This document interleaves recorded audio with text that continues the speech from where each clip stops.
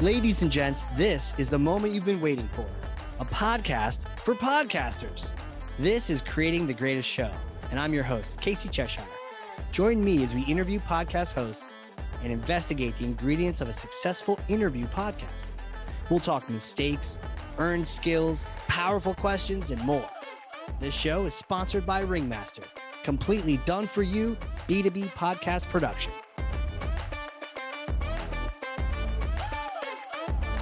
To the cloud we go. We have gone to the cloud. We're recording live. I'm excited.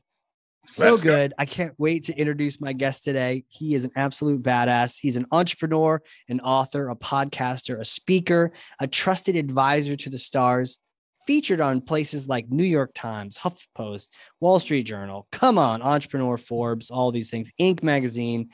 And he has an innovative approach to lending, to business lending, multiple SBA awards. And I got to say, I had a chance to hear him speak last week. I was enthusiastically involved. I was raising my hand, asking probably dumb questions, had a great time. He's the author of The Growth Dilemma. He is the host of the weekly Emmy Sites podcast and founder and CEO of the multi-funding and title company, Kassar. Welcome to the show, sir. Casey, pleasure to be with you. Thanks for having me. Hell yeah, man. Thanks for being here. I learned so much from you in that presentation, and I feel like I'm cheating a little bit being able to talk to you again and learn from you again in a different topic this time than lending. This is all about podcasting. And I know your show, you love it. I was just looking at it on iTunes, and we love this stuff. So let me stop talking and ask you this question where we start every show. Pull back the curtain for us on your show and share your most important strategy for a great podcast. So, Casey, podcasts is still something I feel like I'm learning, and sure. I don't necessarily feel like I'm an expert in it in any shape or form. But when I have a guest on and we do a weekly show, what I really want to try out is draw out that guest's inner genius, whatever it is.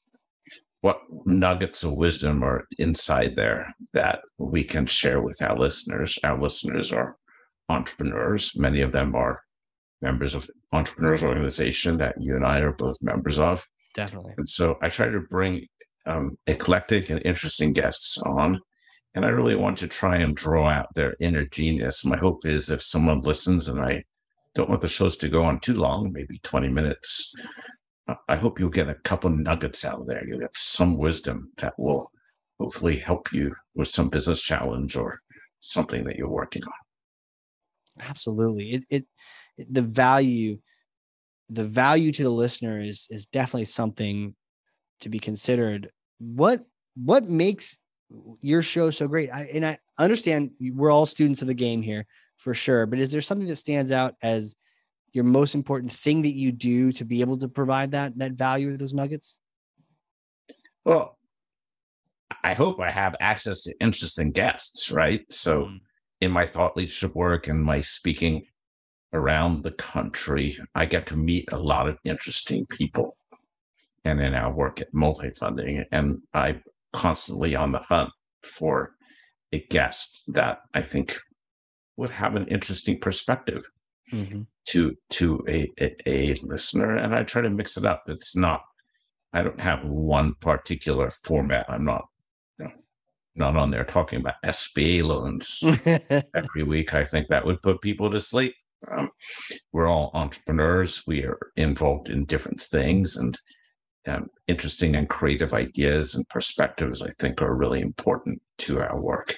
So I hope if someone chooses to log on and listen, it's because, there's going to be something cool in there, something neat, maybe a perspective or an insight or an idea that I had not gotten before.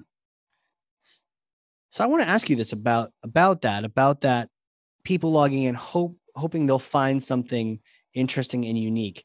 What part of that comes from the actual guest themselves, or can any guest have something interesting and the nuggets, if you will? I mean, I hope I'm a good interviewer, right? Yeah. So I'd like to start the podcast. People tease me about it, but my staple open question is, Casey, thanks for joining my show. Tell me everything. And for people who haven't listened to it before, that throws them off guard a little bit. But I try to loosen people up, have some fun, learn a little bit about what makes them tick, and ask them a couple probing questions as they go along. I also don't want to have them prepare too much for the podcast. I want it to be a little bit, contemporaneous and flowing and natural, and just have a chat. That mix between, you want to avoid the over scripting. You want to get the real them, not that robotic, I wrote this out yesterday them. That's my goal. And if it's robotic, it's boring in my opinion. Have you been on an episode where it kind of felt like that? Yeah. I love some of our episodes. Now, what do you do to get out of it? I mean, we still run all of them out of respect for the person who, of course, who takes the time to interview us. But some of them, at the end of them, I'm like, why did I invite that person on? Okay. Yeah. It doesn't happen that often, but sometimes I'd love it when, my favorite are when we really have an entrepreneur on versus, say, a coach or a consultant. And we mix it up. But again, I think I've done about 75 episodes. I do them once a week. I'm not sure if that's the right rhythm or not, but that's what we're doing. And people seem to like it. So it's all good. Exactly. And it's art too. There's a little bit of science too, but it is art. And in the end of the day, if you're enjoying yourself, then that's how I like if I'm enjoying this podcast. So if no one wants to listen, well, I hope they do, so that I send them your way. But if we had a good conversation, then all right. It's all good. And then what's great is the audience tends to follow. That tends to happen if you don't make it all about them. They tend to be intrigued by that. Just, I want to learn something from every one of my guests. And if I can learn something from them, hopefully folks on the other side will be learning as well. Absolutely. So I want to follow up with the not preparing too much and talk about preparing too much and talk about preparing. Do you do a prep call? What kind of activities do you do to prepare for the show? Nothing. Tell me more. Tell me everything about that. I want it to be kind of just fun, and I don't want it to be too scripted. And so, and of course, there's some risk in that, right? So even when I do a lot of public speaking, and Casey, you were there last week, I deliberately leave the last 30 to 40% of the presentation for Q&A. Okay. Now, as a presenter, that's a little scary. What if you get no questions? That's true. Okay, but somehow I always manage to get the presentation. It's a little bit why I despise PowerPoint. It drives me crazy if someone's trying to sell me or pitch me something and they come in with their PowerPoint deck, and I'll ask them a question and they'll go, no, that's slide 26. That's later. You have to wait 9 slides because I've organized the information in the way I want to present it to you. And so don't mess with my rhythm. Okay. And I think that sucks. So if they don't want to answer my question, they tell me to wait 9 more slides. I like to leave the room and don't come back. Right. So it's not dissimilar with my philosophy about just telling. Sometimes people will call or write one of my team members and say, what does Ami want to talk about? And what are his questions so I can get ready and this and this. And I'll say, just get ready for a chat. I love hearing different approaches on the show. As in my background is and you experienced it. I'm like the prep call guy. We're not scripting everything, but we've got some questions. We've sort of talked about one of them, and then other ones I've let you know about them, which probably bothered you a little bit because you're like, just surprise me. But it's really interesting to hear that approach of you accept the risk and you just want to experience that person. Tell me about guests that can't do that, though. I mean, you and I could probably riff on it for hours. Have you had guests on there who get really nervous about that, making stuff up on the spot? It is not fun, and it just lands up being a short interview. True. So again, that's one of the beauties of podcasting. You don't have to. It's not like a TV spot where you have 4 minutes and 37 seconds to fill or something. Yeah, and we're standing here live. I don't know what to do next with my body. If the show's 10 minutes, it's 10 minutes. Or if it's 20 minutes, it's 20 minutes. Or 30 minutes, it's 30 minutes. So those land up being shorter shows. It's interesting what you're making me think about in this interview. If after an interview, if I think it was boring, maybe I shouldn't run it. And that's a great question. I love to sort of hash that out with you, because a lot of folks I've even talked to today, they've said like, oh, of course I would always air it in respect to their time. I've actually not aired one episode of my marketing show. Have you ever not aired any of your episodes? I've aired all of them, but maybe that's dumb. Well, it was a rare occasion for me. It was this super sketchy SEO snake oil salesman, and he was just trying to sell some coaching course. It was like, it came from a podcast booker too, which can be the worst. And you know what? I knew it on the prep call. I knew it. I should have done it then. See, that's one of the things I can. Sometimes some of the folks we work with on the prep call, they go, "Okay, this is not a fit," and then you can just, avoid spending the time. But I knew it, and I didn't do anything about it. And we got on the show, and he was just being all kind of sketchy. And so, 8 minutes in, I was like, okay, great. Thanks for coming, man. I appreciate it. All right. That's another episode of the Hark Mark Show. And this thing is normally booked for an hour and a half. So, but he didn't even notice because he didn't even care. Right. So there you go. That one never saw light a day. You learned your lesson. So I just decided that if I don't like a show after I tape it, I'm not running it. That's help. Thank you for helping me make that decision. Really? You just would have made that decision right now. Yeah. That's cool. What are you going to say to the person when they ask you where their episode is? Just decided to tell them that it's running in 2027. I don't know.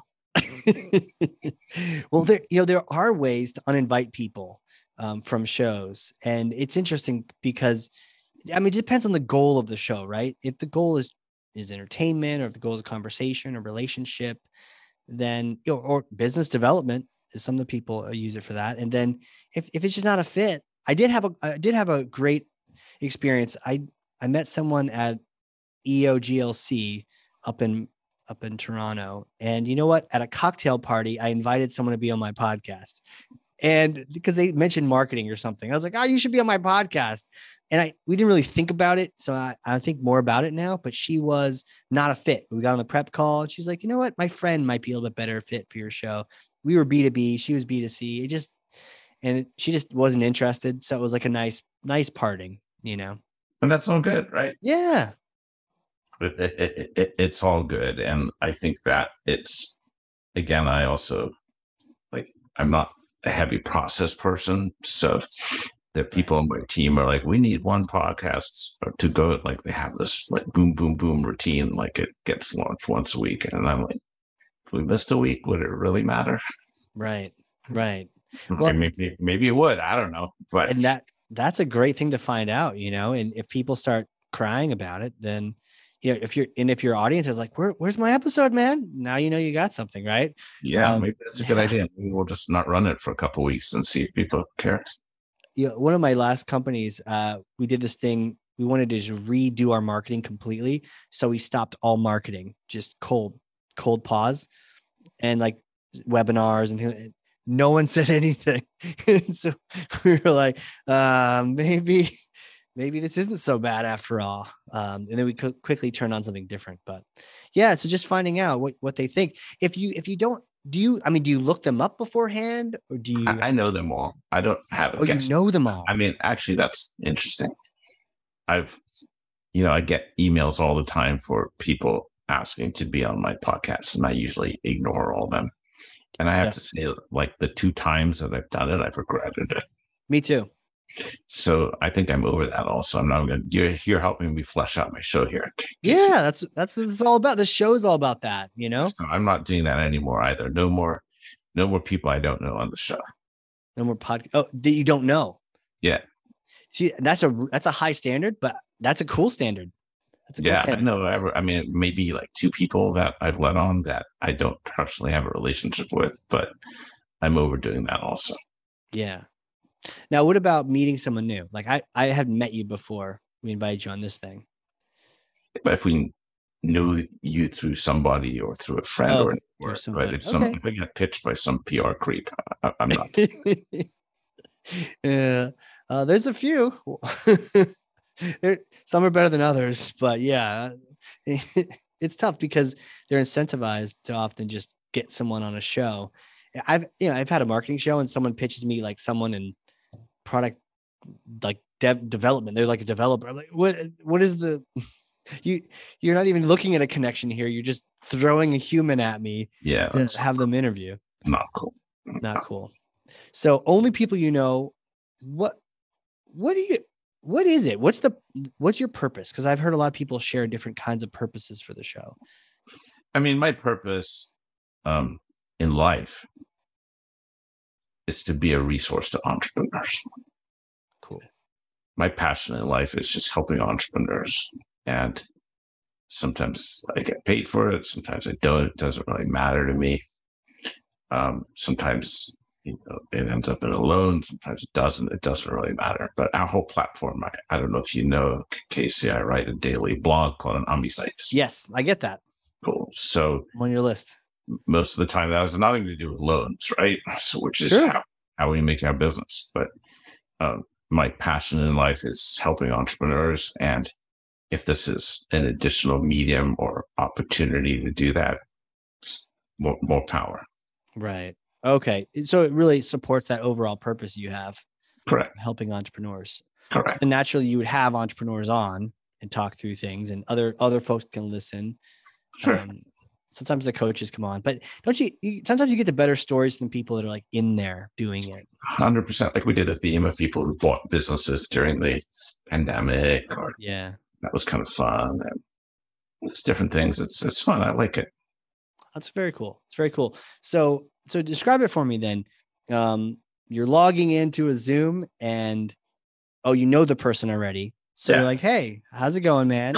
You just hit record and you start riffing. Yeah. That's cool. Well, after I asked them to tell me everything. Right. Tell me everything. And they're like, oh shit, I'm on this show. What's everything? You should say 42 is the answer. 42 is the answer.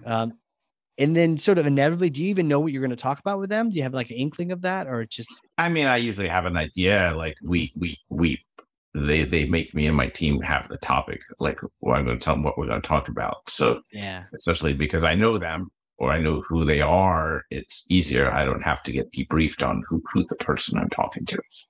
Yeah. Okay. That makes sense. Cool. And then do you find yourself in spots where you don't know what else to talk about?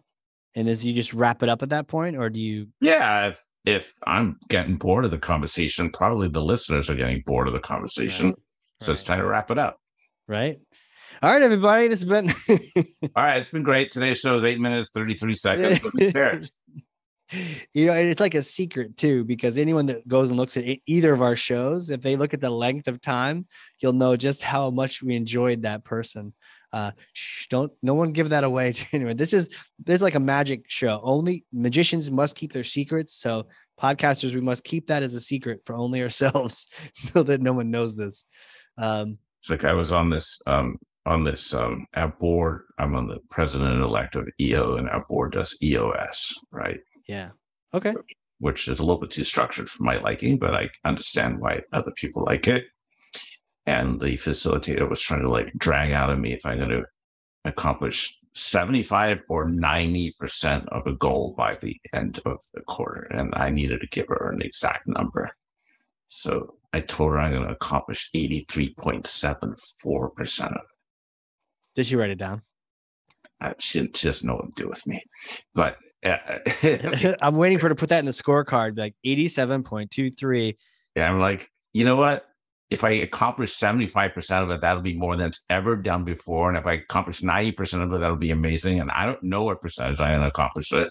But every time I make a commitment to do something, I do it. So just leave me alone.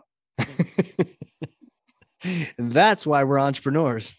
Yeah, don't like, who cares? Are you gonna slap me if I do 74.26% of it? Like, I told you I'm gonna get it done. I'm gonna get it done now. Just goodbye. I can't imagine why you don't like accountability and micromanagement as a CEO.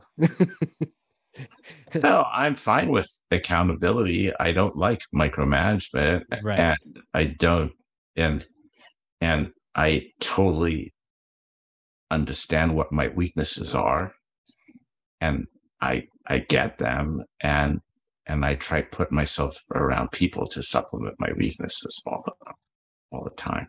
Smart. So smart. But at the same time, like, don't impede on my creative space. Yeah. You want to spend 10 minutes negotiating with me between 75 and 90, you're going to get a smart ass answer, 83.47. Yep. I mean, there's so many other numbers you could have thrown at her. So that was probably the nicest answer you could give her. So, so talk to me about this. Your show is wrapping up. You found like a natural place for it to end. And then what happens afterward? After the show's over? I mean, somebody on my team writes a summary of it for me. Okay. Which I then edit. And I don't have the time I would like to, but to listen to it, write the summary. So I get a draft of a summary and then I edit it. And that goes up as on my sites on Tuesday mornings, and we run once a week. Interesting. I hear you on wanting, I mean, the summary. One of the things I've been toying about with this podcast is maybe even doing a recorded listen along, like go back and listen to my podcast, taking more notes that I wasn't able, and takeaways and extractions. And, people can hear the madness happening as I'm like, oh, that was a takeaway I wanted to remember. Because you're right. I mean, if you're so in the moment, it can be really hard. I mean, I'm taking notes, but it can be hard to capture all of that. Yeah. Like, I think it's perfectly reasonable if somebody is presenting in an EO forum, if they want to ask to have it recorded, because how can you actually absorb all that feedback and all those experience shares and all those, insights and qualifying questions on the fly? It's almost impossible. You got to take copious amounts of notes. And if you're taking notes, you're not paying attention to the next thing. Listening, right? Yeah. I've heard that before, where if you're writing it down, you're not listening. Do you take notes when you do your show with people? Never. But I don't take notes very often. So. Okay, fair enough. Sure. I don't either, but I do actually write some notes down, just because one of the things it does, it helps me figure out if there's a question that I want to ask you, I can circle back around to it rather than interrupting you, Probably smart, but I'm a terrible note taker. Just be a bunch of cat scratches on a piece of paper. Kind of, sort of, yeah. So I wanted to shift a little bit toward you as the host, and love to hear what you get out of it. Like, we understand, there's some benefit to your company and whatnot, but personally, what do you get from doing the show? I mean, I get to learn. I hope builds like tighter relationships with people. Like, we're getting tighter today, okay? So we're getting to know each other better. 100%. Right? So just getting the chance, I might meet somebody and say, hey, you'd be a great guest for the show, but I don't know them that well. And hopefully after spending 20, 30 minutes, like, you just get to know them a little bit better. Definitely. And you and I, after we talked for 3 hours on today's show. No, that's my ADD's kicking in. You didn't see that? You didn't see us book for 3 hours? No. I'm messing with you. But you're right, though. You're right. So we did a little prep call chat. We definitely get to know each other briefly enough so that I came to see your presentation, loved it, asked you a bunch of crazy questions, didn't cause too much trouble, I hope. And then I feel like I met your amazing wife afterward at the conference. And then this sort of helping cement it for me, where in my mind, if people have questions about their entree type or loans, like this is the conversation. The person to connect them to is you. Yeah, I love it. So that's part of why I like the podcasting. Yeah, it is definitely a cool medium. And what's neat is people can then hear us making that connection, right? We're getting to know each other more, and then people get to experience that. 100%. Right. Totally. So that's the good news. What's the bad news? What's the challenge? Do you have any challenges right now with podcasting? I mean, sometimes I wish there was a better feedback loop. Right. So, like, one of the reasons I like writing my Ami sites every morning is that I often will get, comments or questions or emails about them. I don't think I've maybe one or two gotten a comment or question or email about a podcast. So it would be fun if there was more of a feedback loop. So I'm kind of guessing. I mean, I hear when I'm out and about and meeting people what they like, what they don't like. But if there was more of an opportunity to get feedback from listeners, I think that would be good. I can relate to that. The email, right? You just hit reply, and so that comes to you, or does it get to you eventually? Depends. Okay. And then, but for the podcast, yeah, it's almost too anecdotal sometimes, where I'll have someone on LinkedIn say, "Oh, by the way, love your podcast," and I'm like, "Oh, well, thank you. This is fantastic. Do you have any feedback?" Like it, and you don't really know the exact person. It's not like it's in a CRM somewhere where you know that this person's listening. You just know that there's however many people are listening. Heard it. Right. I just don't believe it, right? Because I don't know the names. So it's like, didn't that many people really listen to it? I don't really have that many downloads. I don't know. Who knows? Hard to tell. But I like it. So, but a better feedback loop would be awesome. You're saying feedback loop from your audience? Feedback loop from the audience would be amazing. Sweet. Very cool. Well, next question I want to do is get you, now that we've talked about the right now, I'd love to project this out in the future. Oftentimes, you've got something like 75 episodes, and that's a lot. That's like a year and a half worth, just going regular style. You get to 100. Sometimes things change. I'm curious if you've thought about where this thing goes, or if you're just planning on staying the course. So if we talk again 50 episodes from now, what's the show look like? I don't know, Casey. So to me, podcasting is a new medium. I'm experimenting with it. I'm working with it. I'm enjoying it. Where exactly, I think it's definitely a part of my social media strategy and my outreach strategy. I have no problem filling up the show with guests. I have no problem finding and meeting and interacting with interesting people. But where exactly it's going, I'm not sure. Like, it might, if it just stays the same, it's okay. But the technology might change, the media might change, more opportunities might come up.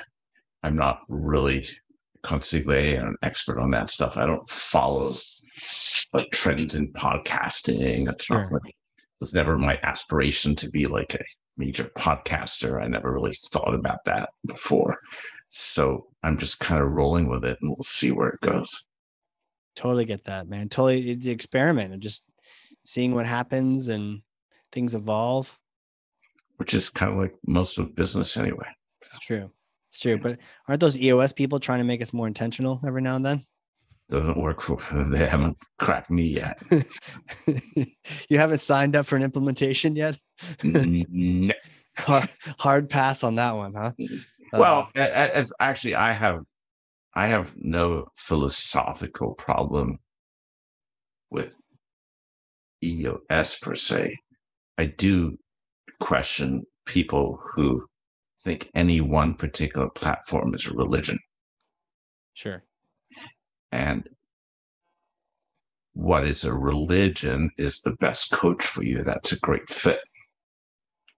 Not the platform. There could be an incredible EOS implementer and an awful one, or the same with scaling up, or the right implementer or coach for one company could be completely wrong for a different company. So I think it's less about the platform and more about who's helping you through it. And are they a good fit for you? Wise words. Well said, sir. Well said. Just my philosophy, and that probably pisses off people who sit on either side of the house, but that's okay. Yeah. Yeah. Thankfully for them, it's not the the Slam EOS podcast, but maybe there is one. Well, no, it's just like I just don't get it. Like some people who just think EOS is like apple pie and God and country, and like, well, I kind of think that, but you can't eat EOS. I mean, if you gave me the option, I would take the apple pie. Right? But it's some people are just like love Apple or love PCs, right? True. In the old days, it's in my thoughts are, I think it's having a coach. We have a coach. We have a scaling up coach. Okay. But having a coach is invaluable. Yes.